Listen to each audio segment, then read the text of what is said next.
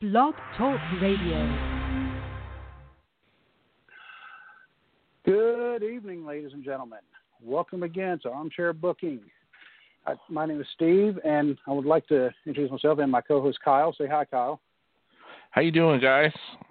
Are you having a Tuesday Night Titan event?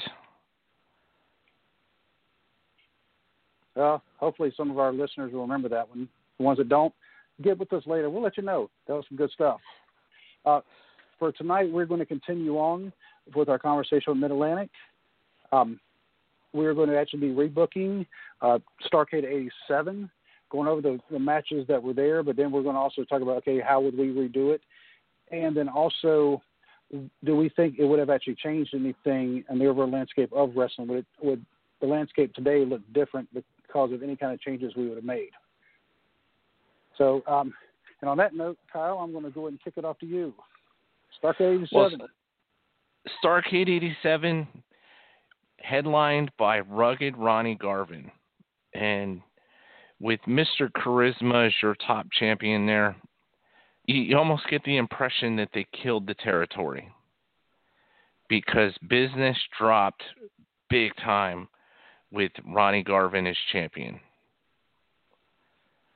So we talked last week about two things. One, he never wrestled after he beat Ric Flair for the title in October.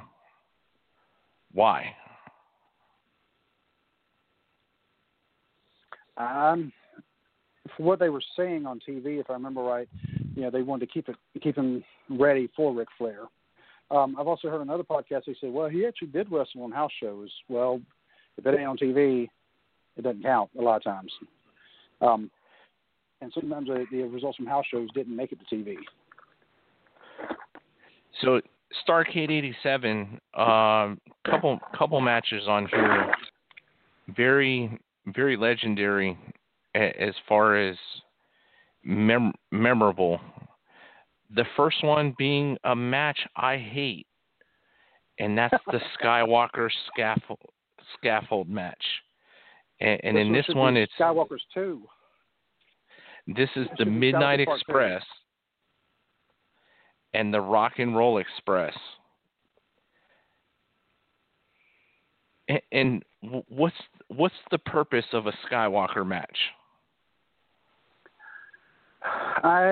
If I had to guess, I would say the one with the Midnights and the Road Warriors piqued a lot of interest, and people liked it. It was a curiosity at the time, and they saw the Midnight Express, fall off the scaffold, and they saw Jim Cornette legitimately blow out his knee.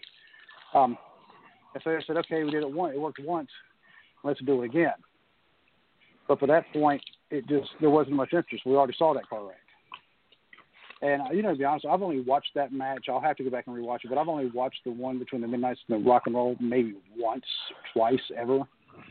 Because that shows how much it really doesn't mean much to me. When you have two teams, and in this case, Stan Lane had already taken the place of Dennis Condrey, that are as legendary as the Midnight Express and the Rock and Roll Express, you put them in a wrestling ring, and you take your 4 best wrestlers and you put them on a 30-foot scaffold and say, here, I hope you don't die.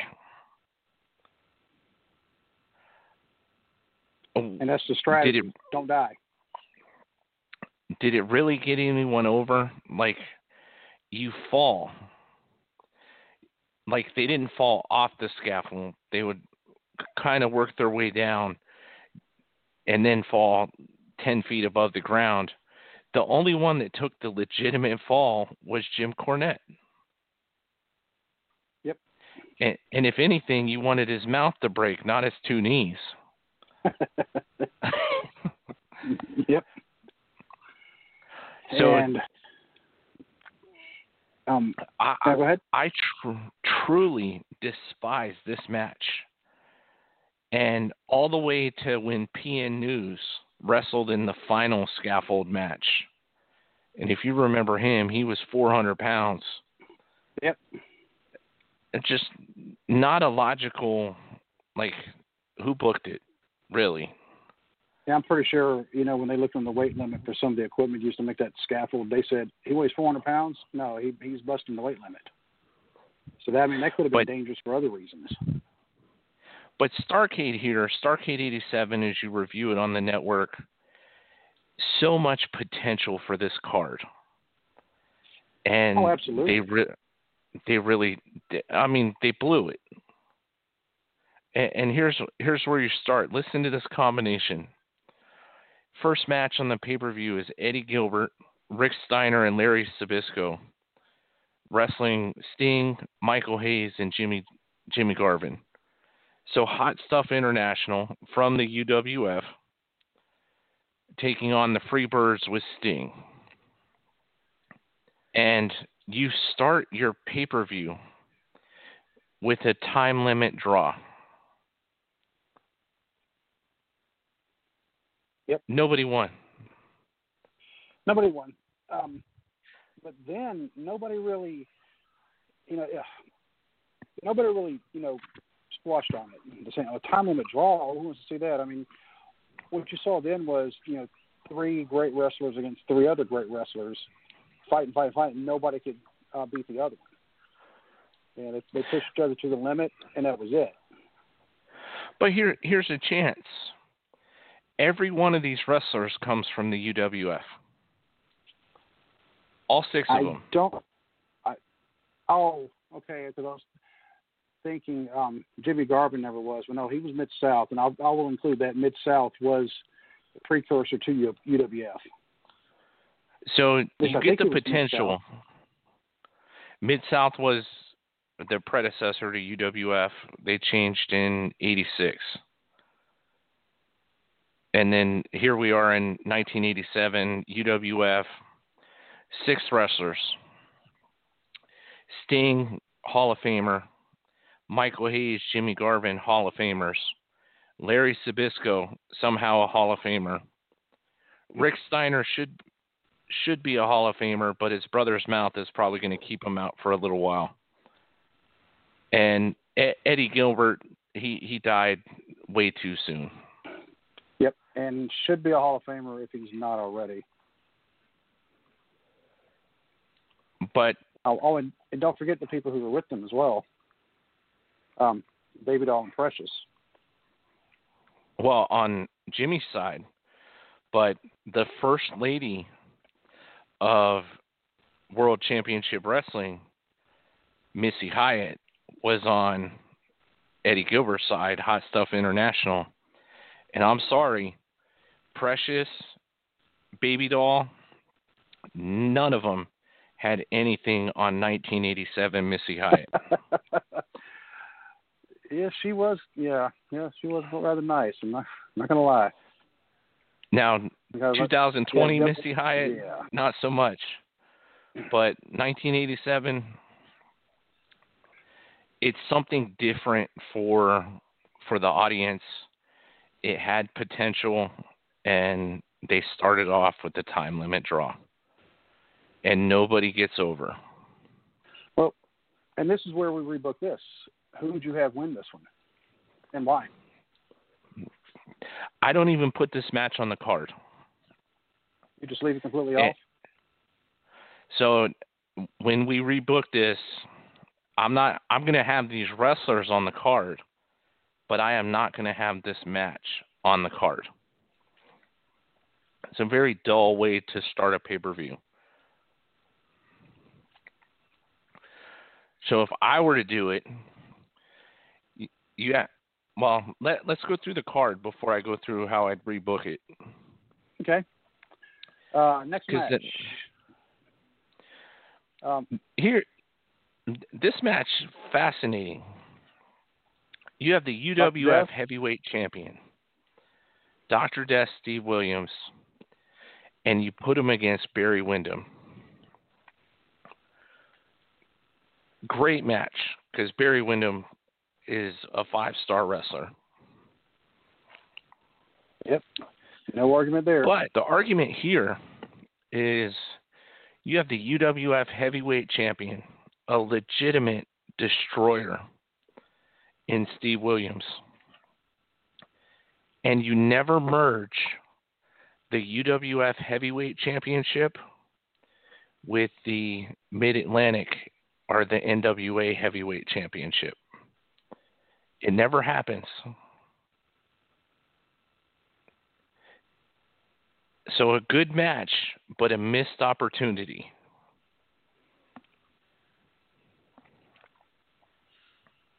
What do you think, Steve? Well, let me see. I mean, because you just look at this on paper and you're thinking, oh man, this had to have been a great match. But as far as opportunity to merge the UWF with the NWA World Heavyweight Championship, I would guess the reason they didn't do that is because it would give more legitimacy to the UWF than what Jim Crockett wanted to give them. It was kind of how. Go ahead. Why do you buy them? Why do you spend $3 million or 12 in today's dollars to buy the UWF? They wanted some of the wrestlers. They wanted some, but they didn't want the brand. So you talk about the Crockett mistakes at the end. This is it. Because do you buy anything in your house and immediately devalue it after you put it in? Nope. Another reason why they may have bought them was to do it before Vince McMahon did. Because this is during the time he was, he had already started shutting down territories or, just flat out buying them, making them go out of business, and then, taking over their actual areas. And he got to the UWF, so Crockett got to the UWF before Vince McMahon did. But then they didn't know what to do with it. They were just like, we're doing this so to keep Vince from getting it. Well, you're not exactly accomplishing anything. You're just wasting money, and we all know how it turned out. But anyway. So, rebooking, obviously another discussion is, would you rebuy the UWF if you were Jim Crockett? And if this is what you're going to do with it, the answer's got to be no. Tell you what, that sounds like an idea for a future podcast. So, it really does. You have this, and I'm going to bring this theme is going to come up a lot tonight. Just blown opportunity over and over. Even Vince McMahon, when they did the WCW invasion after he purchased that company, he took the WCW title. Granted, he had Booker T lose it to The Rock. But they put it and made it as part of the tournament that Chris Jericho ended up winning and becoming the super champion. They took the United States Heavyweight Championship and merged it into the company. They left the television title, and that's a different discussion. But they brought the WCW championships, Chronic, and merged them with the WWF titles. But Crockett only takes one of the three titles from the UWF and merges them into his company. And since you talked about the Skywalker match first, that was the third match on the card. The fourth match on the card is the NWA World Television Champion Nikita Koloff wrestling the UWF World Television Champion Terry Taylor with Hot Stuff Eddie Gilbert, and they merged the two titles. And I remember this even to this day because that was in the Starrcade advertising over and over, that Terry Taylor, UWF Television Champion, was going to wrestle Nikita Koloff, and that was the highlight match. And here's actually something else to think about. here's what they really thought about the UWF Heavyweight Championship. It's the second match on the card. Is that the championship? Yeah, for the or UWF is that Heavyweight the Championship. wrestler? Did they think of the championship like that, or the wrestler? Well, it's hard to think negative about Steve Williams or Barry Windham. So, I'm looking at it saying, okay, this is supposed to be their prestigious title, and it's the second match on the card. If anything, I would think the TV title would be the second match.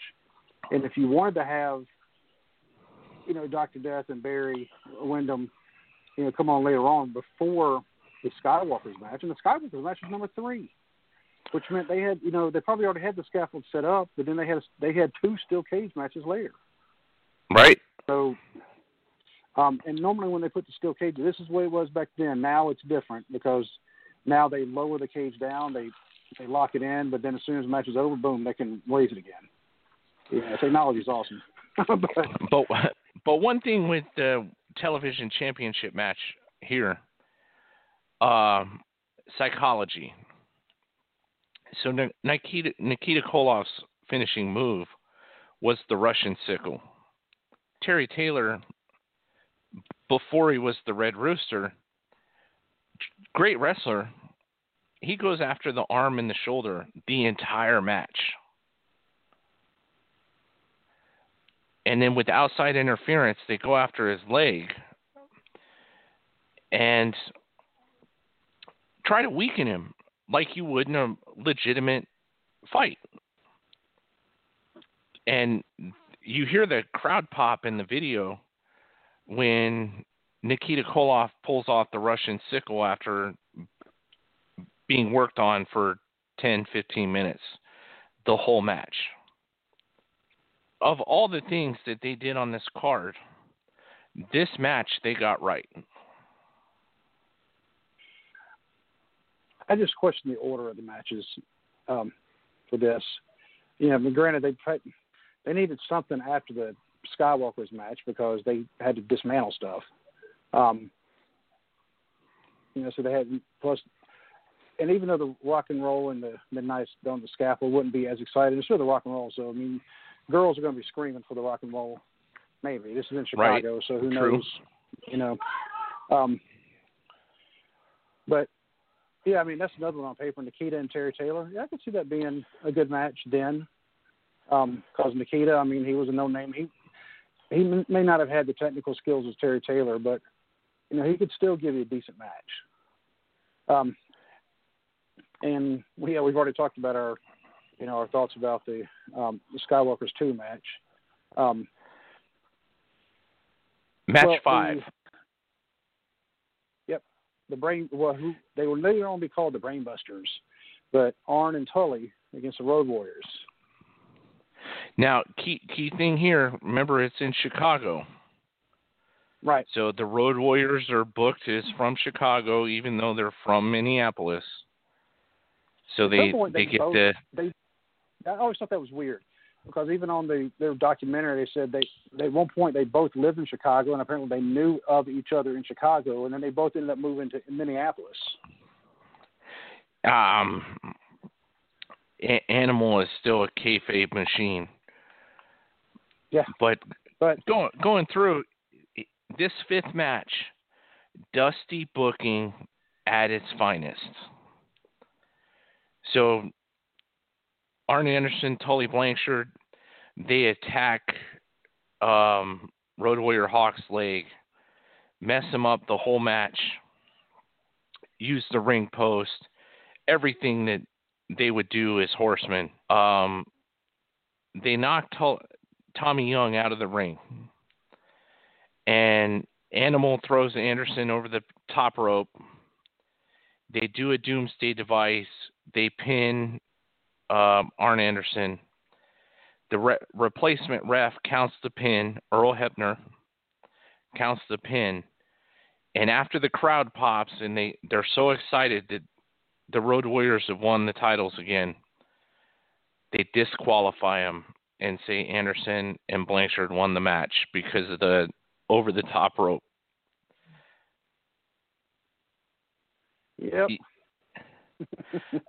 And being a Chicago fan, and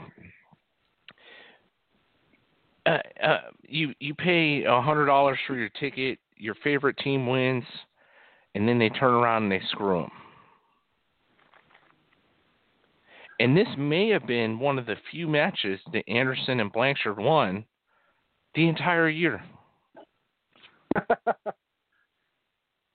I'm pretty sure they, pulled some fast ones and got some pinfalls by cheat, at some point. But yeah, they were usually disqualified, but they still kept the title because that's how wrestling works. And then you go through now. Match number 6 is what I referred to in last week's episode. Dusty putting himself over in the steel cage against Lex Luger. Yep, and I think this was one of those, I think everybody knew what the result was going to be because they kept talking about how Dusty had never held the United States title. I'll remember Dusty's never held it. Oh, did y'all know Dusty's never held the title? He's never held that title. And so it was pretty obvious what was going to happen there. Now, I will say I actually did like the finish, how the finish happened when JJ threw the chair over the top of the cage. Almost didn't get over because apparently, he can't throw worth a crap. But he got the chair over the top of the cage. Yeah. He got the chair over the cage, and then Dusty, Luger tried to pick it up, and Dusty did a DDT on the chair. And boom, done. Now, why the referee didn't look and go, hey, where did the chair come from? Are there rules in a steel cage match like that? If you're in a steel cage match, you can throw dude's head off the cage. You can rub their face along the cage itself to make them bleed, and just turn their face into hamburger. So they never actually say, it's a no disqualification cage match. The cage matches usually, clock it, any non-WWE cage matches, they were always pinfalls.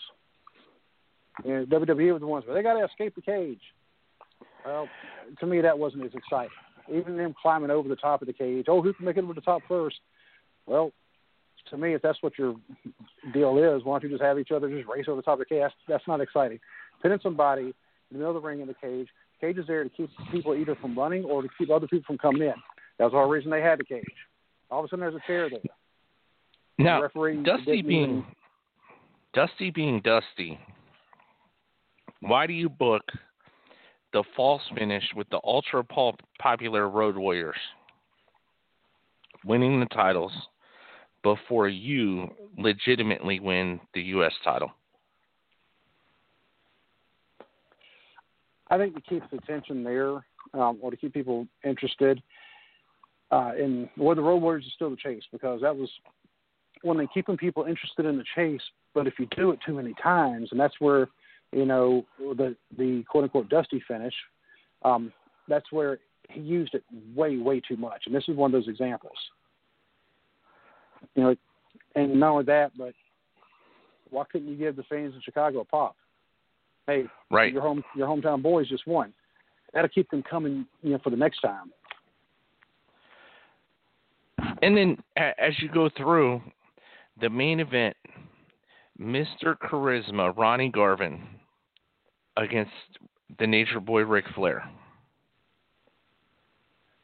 And watching the match over again, not a tremendously bad match, even using 2020 standards.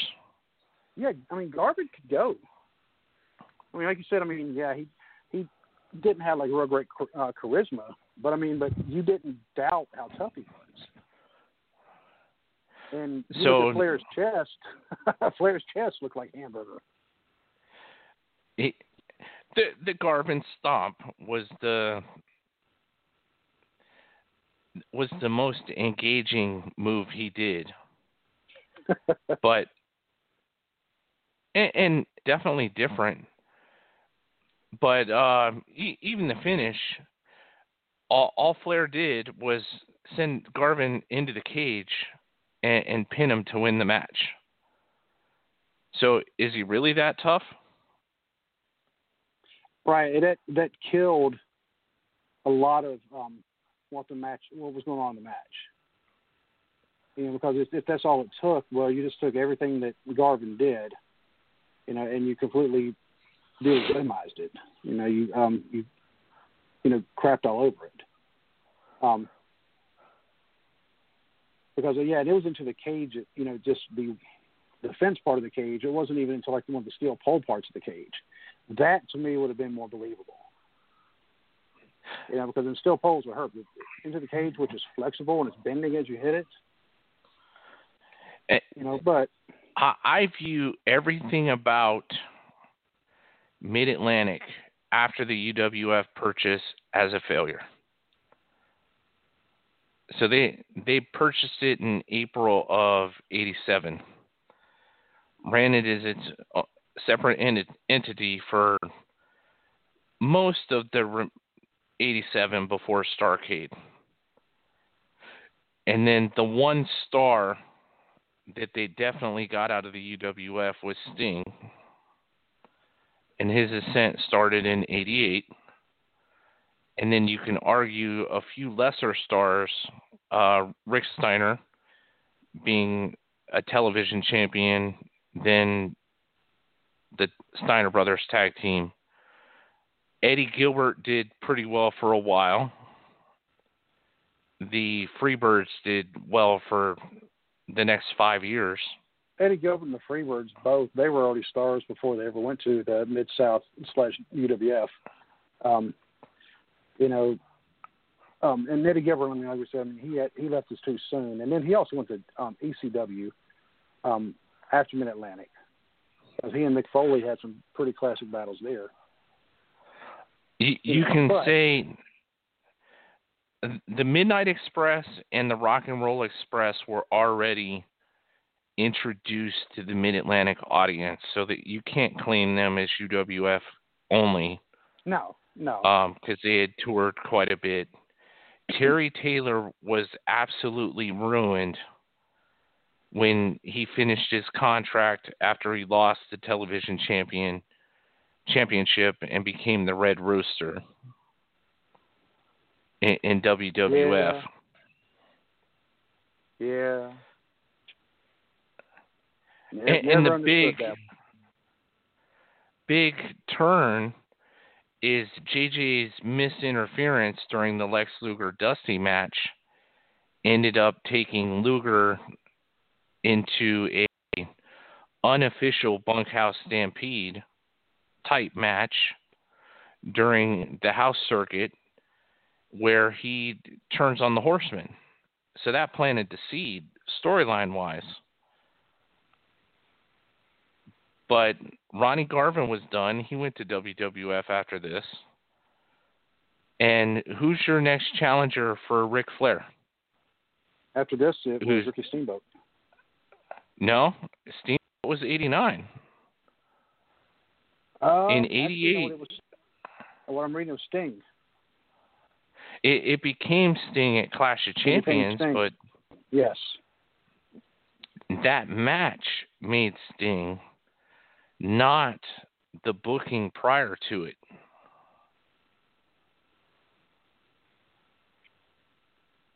Yeah, and now I'm going to have to look more scared because I know Sting, he started, coming into the limelight some, and you could tell he was going to be big. But it's only mentioning one match. So, yeah, honestly, I don't know who was Flair's biggest rival in 88. 88 became Luger. Eventually, yeah, you're right. It became Luger after Luger won the tag championship with Barry Windham during Clash 1, turned against Barry Windham, turned on him, ended up winning the U.S. title, and they wrestled later. But overall, like, what did Starrcade really accomplish? Starrcade 87, the way it was booked originally. Besides just taking people off. Yeah. Well, I don't think it didn't move backwards necessarily, even though it could have.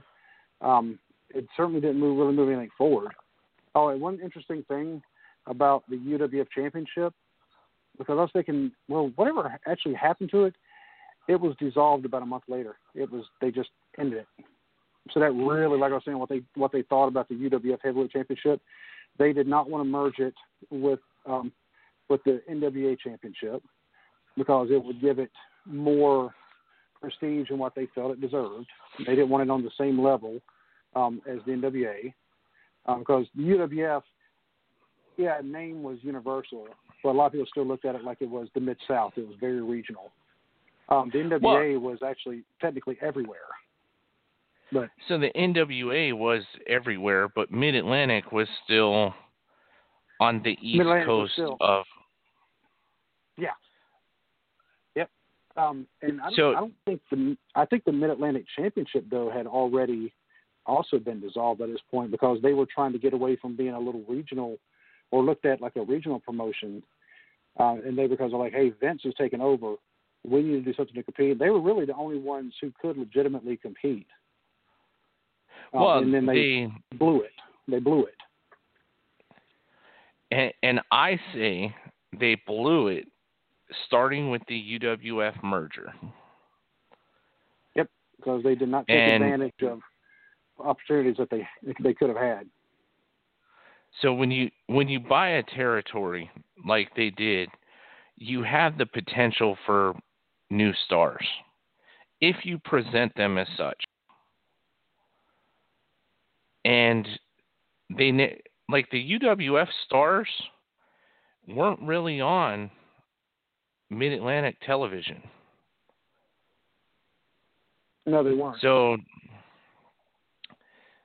starting in April when they were purchased, a failed opportunity even to show Gordon Soley doing highlights of the UWF TV for 5 minutes once a week introduced the stars you just bought. That would make sense, or would have made sense. And here, as we rebook Starrcade, I'm going to blow up pretty much the whole card.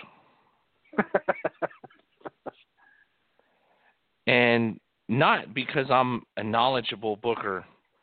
I just think my idea is a little better here. And I think had it been executed, you had the potential, and you saw this type of thing in later Starrcades when New Japan took on WCW in the early 90s. You've also seen this type of thing in WWF during the Survivor Series when after they purchased WCW. And I'm thinking a true UWF versus Mid-Atlantic invasion takeover angle. And I would book Starrcade around who's going to come out on top. And so you're saying first match gone? So the first match is I want to highlight my 20 best available wrestlers, not on the card somewhere else. For the UWF, this is going to be mostly tag teams. I want the Hot Stuff International in there. Sting, the Freebirds, Rick Steiner, Eddie Gilbert, the Midnight Express, the Rock and Roll Express. For Mid-Atlantic, want to get Barry Windham.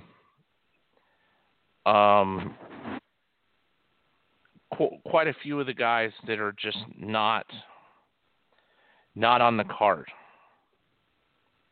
And in this circumstance, first match, a battle royal always has a winner, right? Usually. And in this case, I'm going to take the winner, and I'm going to make him the first title contender for my heavyweight champion as it comes out in the main event. So my choice here would have been Sting, because Go ahead. He was planned for Ric Flair at Clash 1. And then my alternate choice would have been Rick Steiner, because he was playing the dumb character, the lovable, goofy guy, and he was starting to get fan support, and he would have been a legitimate wrestler to take on Ric Flair as soon as January. The one thing I would do different with Sting, and this actually is going to affect another one of the matches on the card. Take out Dusty. You don't need to be in there. Put in Sting. Put in Sting over Luger with the backfired interference from J.J. Dillon, and then go ahead and switch Luger now because of it. Don't wait until, the Bunkhouse Stampede, which nobody wants to watch anyway. Because people are watching Starrcade. And, and we knew Luger was going to drop from the horseman anyway. Luger was always more of a singles guy. Right. Yeah. So in this case, because I'm doing an invasion angle, I have Sting winning, and I have the UWF up 1-0. Okay.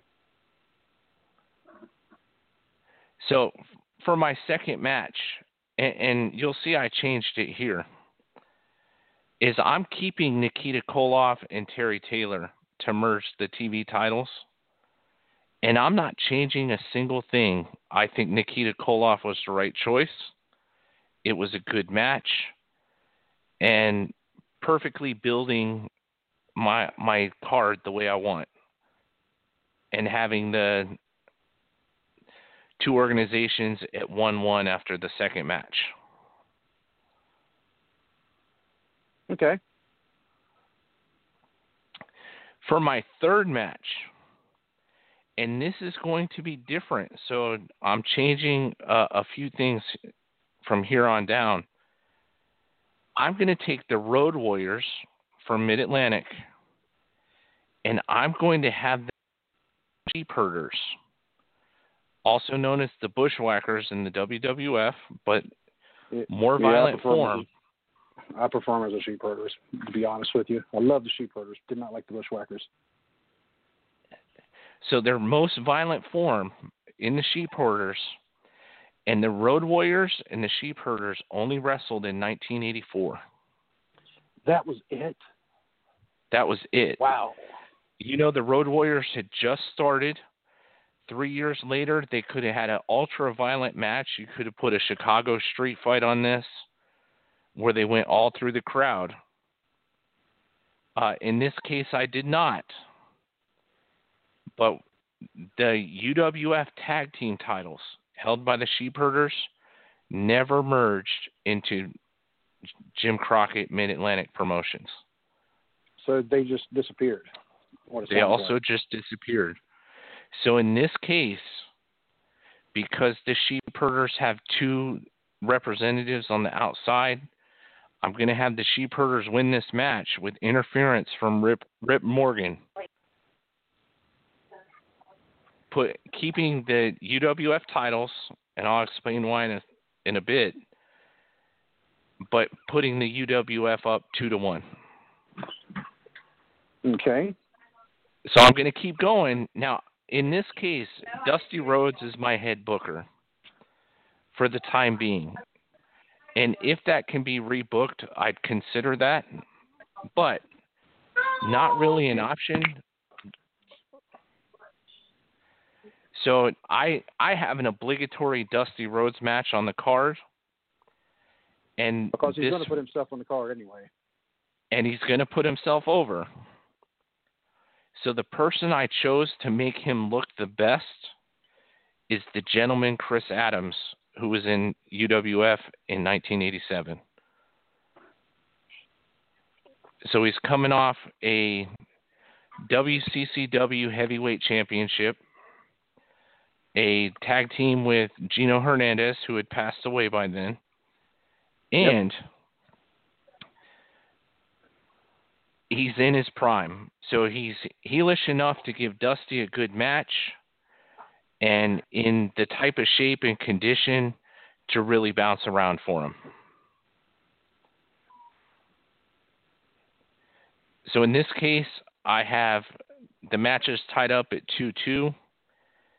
And in another surprise, I have Arn and Tully, who are the NWA Tag Team Championships holders, and I'm going to have them wrestle the Fantastics.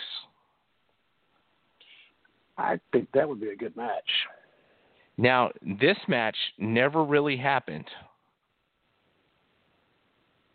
So, very hard to find this match on video.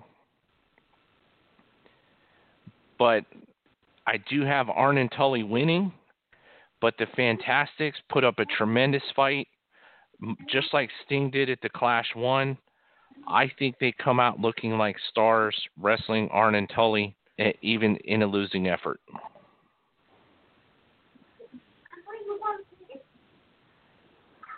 So let's see. Go ahead. Match 6, you put in Sting here. And in this, for this, I'm putting in Lex Luger with J.J. Dillon, and I'm going to put Terry Gordy in with the Freebirds on the outside. And here's why. Go ahead. In 1987, Terry Gordy was an absolute beast, and he was only part-time in Japan. And being UWF, because this is the UWF that I'm purchasing and I'm running for my invasion, Terry Gordy was the first UWF champion. He was. So I remember that.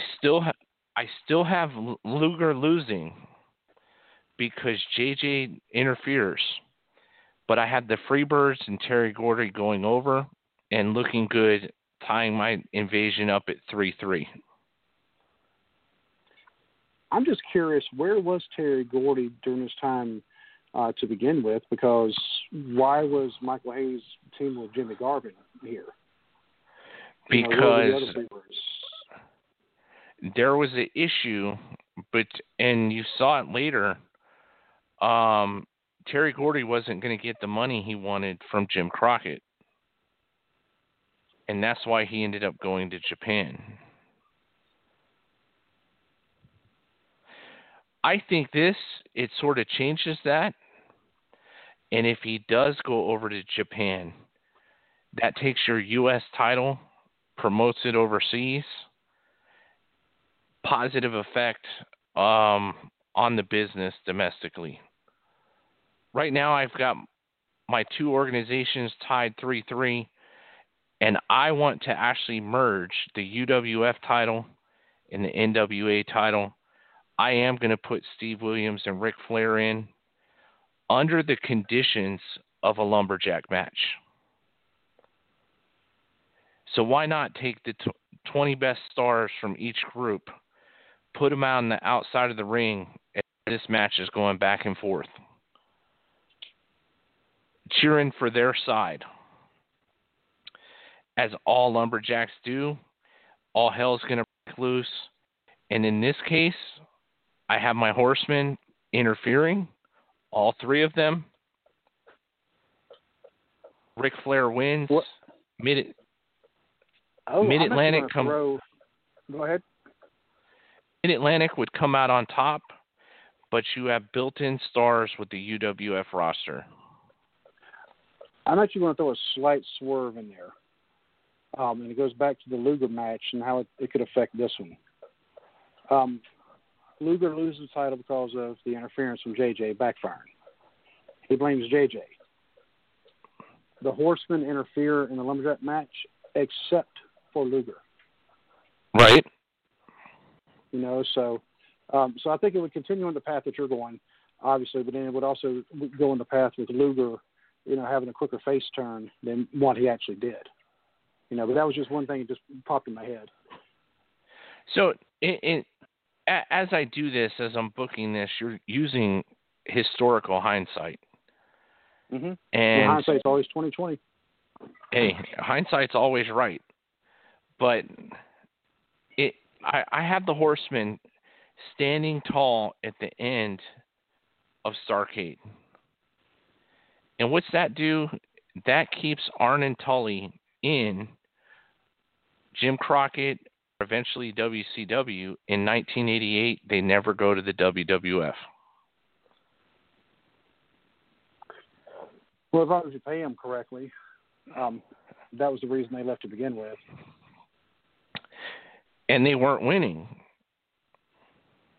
Well, Arn's even said wins and losses really didn't matter to him. But it mattered to Tully.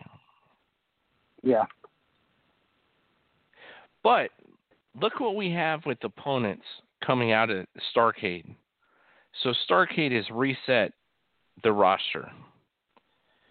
You still have Ric Flair. You still have Sting at Clash 1.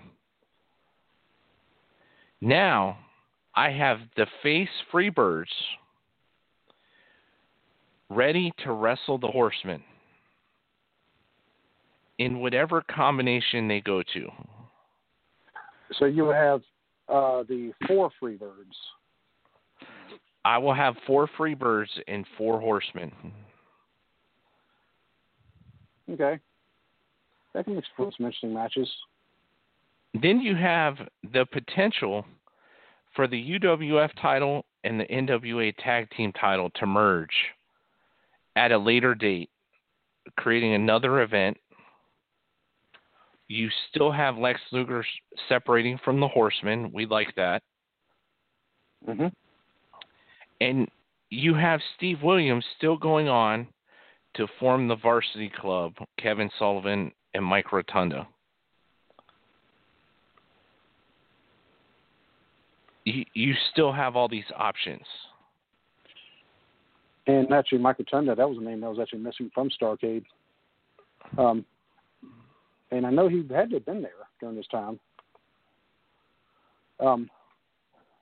And I actually did like you, because I was actually looking over the message that you actually sent to me, so I was kind of reading along while you were talking about it.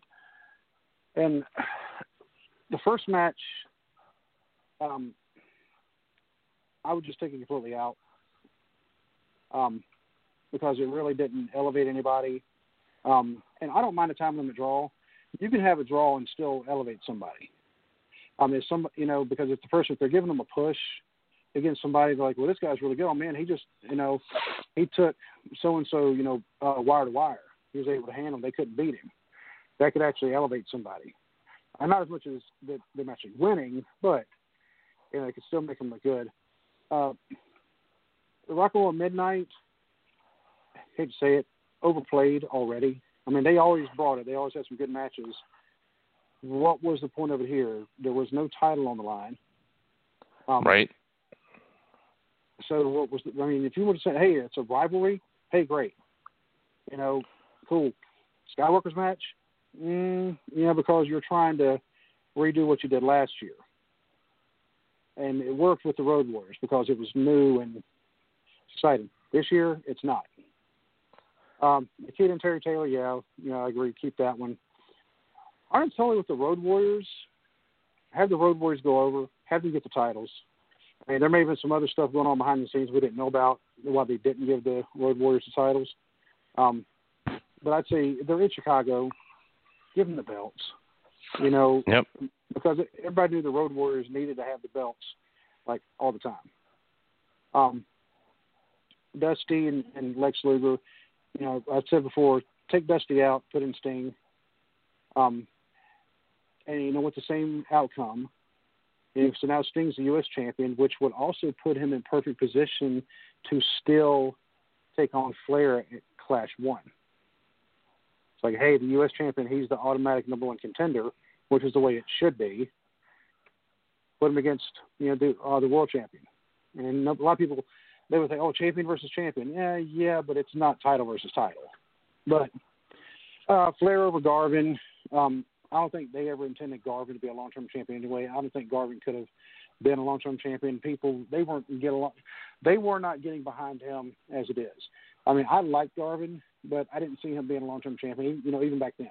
But Flair, I mean, when I think the NWA World Title, I always think Ric Flair. Maybe it's because he was the first champion I knew, but but he held it. Well, I can't really say he held it for so long. He held it so many times, but if you accumulative time that he held it, it was years. Dusty held it 3 times, grand total of 3 months combined? Yeah, not very long. Not very long. But with your changes, how did you enhance Starrcade? Well, I need to add one more match because I took out a match. Now that one, I have no idea because I'd rather actually look at what the rosters were then and what the climate was then to actually add another match. So I'm going to have to, I'll lose some points in that. How would enhance it? Well, the Skywalker's match, ooh, yay. You're looking at people on top of a scaffold. It's not exciting. So that match would automatically be improved. Road Warriors win the titles. The crowd's happy.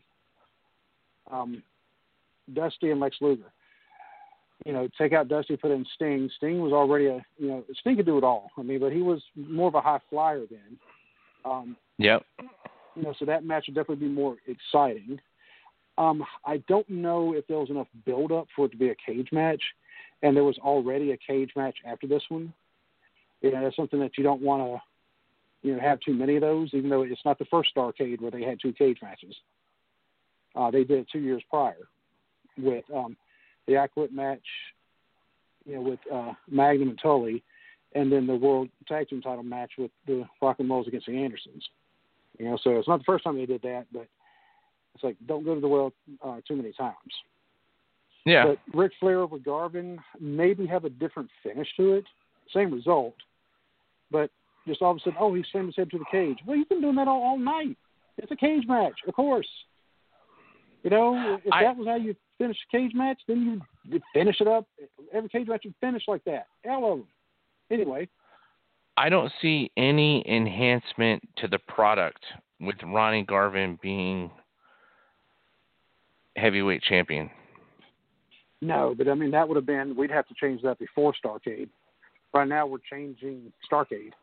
So the result would be the same. I would just change how it happened. So in my change, I don't have Ronnie Garvin as champion or on the card.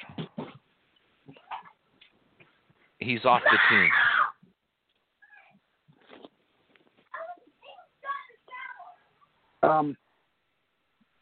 That's going to be awesome for the podcast. Yeah. I'll have to have a little talk with my son after this. But speaking of potential matches, bringing up your son, a leather strap match, being rugged Ronnie Garvin. Something that goes with his persona. A steel cage didn't seem to fit. No.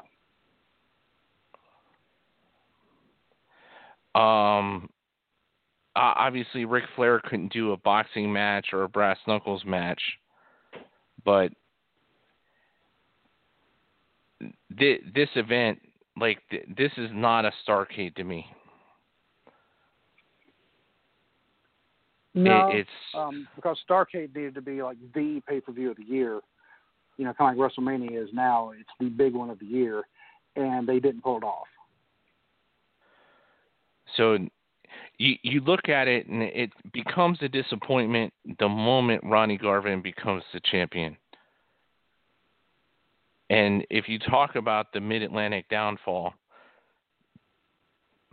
it started with the UWF purchase, got worse with the putting Ronnie Garvin as your champion, basically killing your product. and then by 1988, you're overspending because you spent way too much on the UWF. You're trying to expand, and your product, compared to the WWF at the time, the product kind of sucked. It was they had like great that, even though wrestlers. I was a Mid-Atlantic NWA loyalist. I mean, I always preferred them over WWF. But it was getting it was getting kind of difficult during this time. Because look what WWF does. They plant the seeds for Hogan Andre 2 at the Survivor Series. So this is what WWF competed with against Starrcade that year. So you got Hogan Andre 2. Is there any match on the Starrcade card that would make you want to watch that over Hogan and Andre 2? Oh, God, no. Because also, considering Hogan Andre 2 was on national television, because I watched it live. Well, you watched it live. Well, no, singles-wise, we watched that in February '88. But the second time they wrestled was Survivor Series. Oh, in the Survivor Series matches. Which competed against Starrcade in '87. Right. Was this the year of the first Survivor Series? It was. And that's the thing. Taking what you know now that WWF is counter-programming against you, why do you book that card? You want to talk Survivor Series, UWF is trying to take over, and we have to fight to save our company.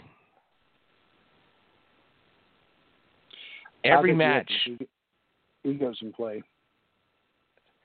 is intrigue. But it's no wonder Starrcade got blown out of the water against Survivor Series. You could predict every match on that card. And I remember watching Survivor Series because we had a Siamese fighting fish. And, I mean, those don't have a tremendous long lifespan to begin with. But we had bought a cable box for the very first time to watch Survivor Series. And when we installed the cable box, we accidentally put the fishbowl on top of the cable box. Oh, Lord. And you boiled the fish, didn't you? Didn't realize it until the water in the fishbowl was bubbling during the main event. And oh, no. I learned a lot about animal care. So my 8-year-old self, don't put fish bowls on top of cable boxes. And on that note, we have about 20 seconds left. So, Kyle, thank you for all your insight today. It was, I loved the way you rebooked it. We will have to visit UWF purchase, here pretty soon. On that, I will bid you a good evening, sir, and nice talking with you. You have a good night.